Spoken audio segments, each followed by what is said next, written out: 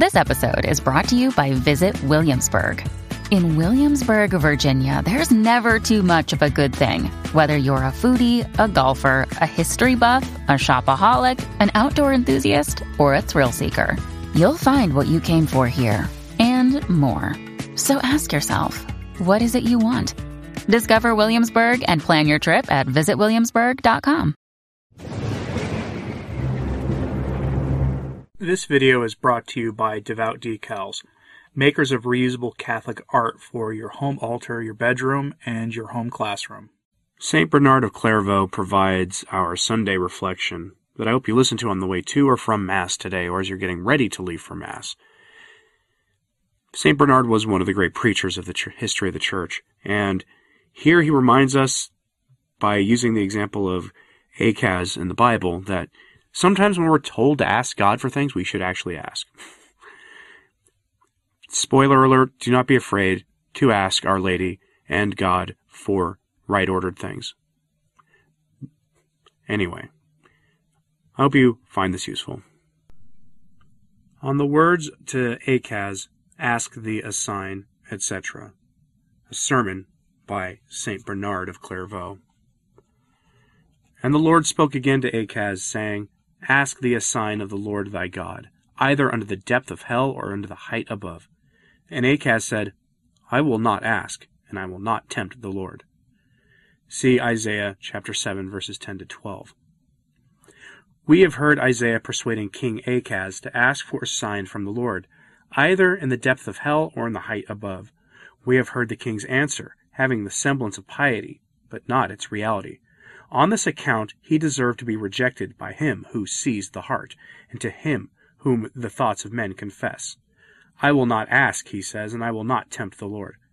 Achaz was puffed up with the pomp of the regal throne, and skilled in the cunning words of human wisdom. Isaiah has therefore heard the words, Go, tell that fox to ask for himself a sign from the Lord unto the depths of hell. For the fox has a hole, but it was in hell, where, if he descended, he would find one who would catch the wise in his cunning. Again, go, says the Lord, to that bird, and let him ask for a sign in the heights above. For the bird hath his high nest, but though he ascend to heaven, he will there find him who resisteth the proud, and trampleth with might on the necks of the lofty and high-minded. Achaz refused to ask a sign of that sovereign power, or that incomprehensible depth. Wherefore the Lord himself promised to the house of David a sign of goodness and charity, that those whom the exhibition of his power could not terrify, nor the manifestations of his wisdom subdue, might be allured by his exceeding love.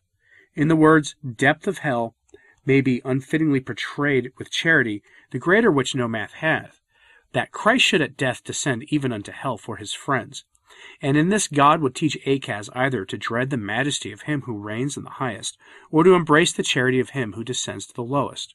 Grievous therefore alike to God and man is he who will neither think on majesty with fear nor meditate on charity with love. Wherefore the prophet says, The Lord himself shall give you a sign. See Isaiah chapter 7, verse 14. A sign resplendent alike with majesty and love. Behold, a virgin shall conceive and bear a son, and his name shall be called Emmanuel, which is interpreted, God with us. O Adam, flee not away, for God is with us.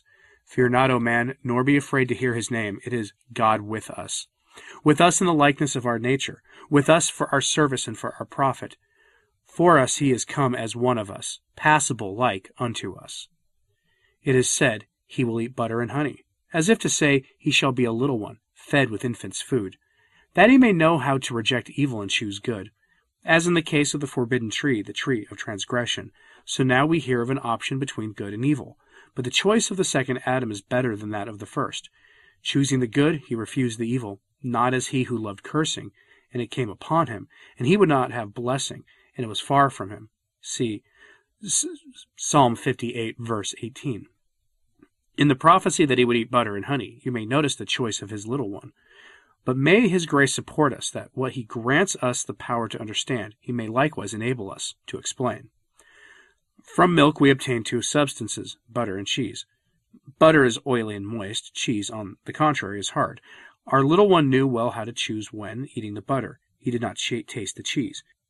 Behold, therefore, how he chose the best. He assumed our nature free from all corruption of sin. Of sinners we read that their heart is curdled as milk. The purity of their nature is corrupted by the fermentation of malice and iniquity.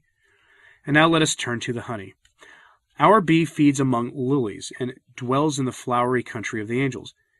This bee flew to the city of Nazareth, which is interpreted a flower. He came to the sweet-smelling flower of perpetual virginity. He settled upon it. He clove to it. But bees, besides their sweet honey, have likewise their sharp sting.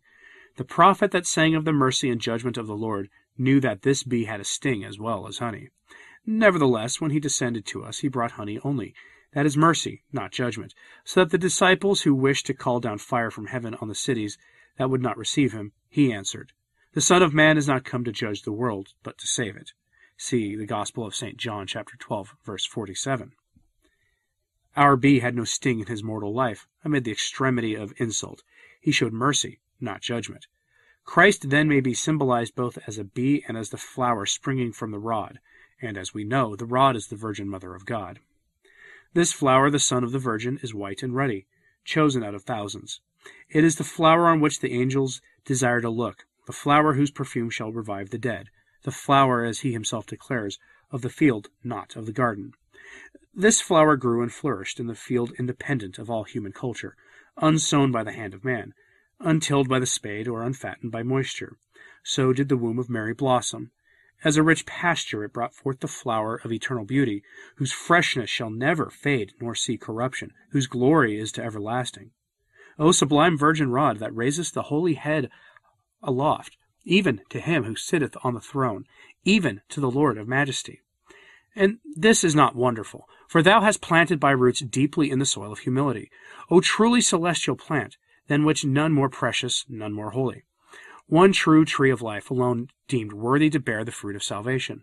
Thou art caught, O wicked serpent, caught in thy own cunning. Thy falsity is laid bare. 2 evils thou hadst imputed to thy Creator. Thou hadst defamed him by envy and by lying. But in both imputations thou art convicted a liar.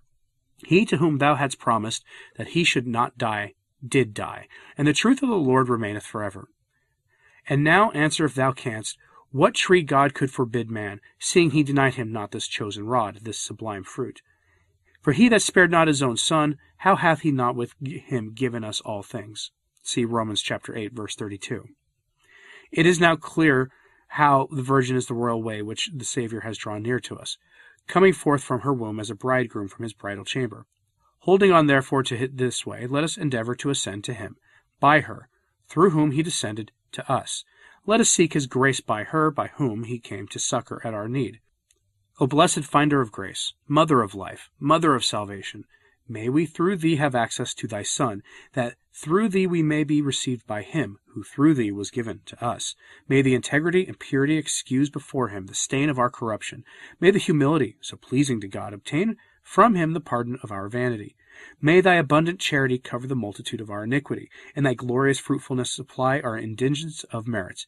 Our Lady, our mediatrix, our advocate, reconcile us to thy Son. Commend us to thy Son. Present us to thy Son. By the grace thou hast found, by the prerogative thou didst merit, by thy mercy thou didst bring forth, obtain, O Blessed One, that he who vouchsafed to become partaker of our infirmity and misery may through the intercession make us partakers of his blessedness and glory. Jesus Christ thy Son, our Lord, who is God blessed above all for evermore. Amen. And that was the sermon of St. Bernard of Clairvaux on the subject of perhaps when we are told to ask God for things we should. Do not be afraid to ask, especially through the intercession of Our Lady, for things from God, as long as they are right-ordered things. To persevere, to not fall into sin. And, of course, if you do fall into sin, to pray that you don't fall into sin more, and that you can make a good confession as soon as humanly possible. I hope you found this illuminating. I hope you found this helpful today. Have a blessed Sunday. God bless.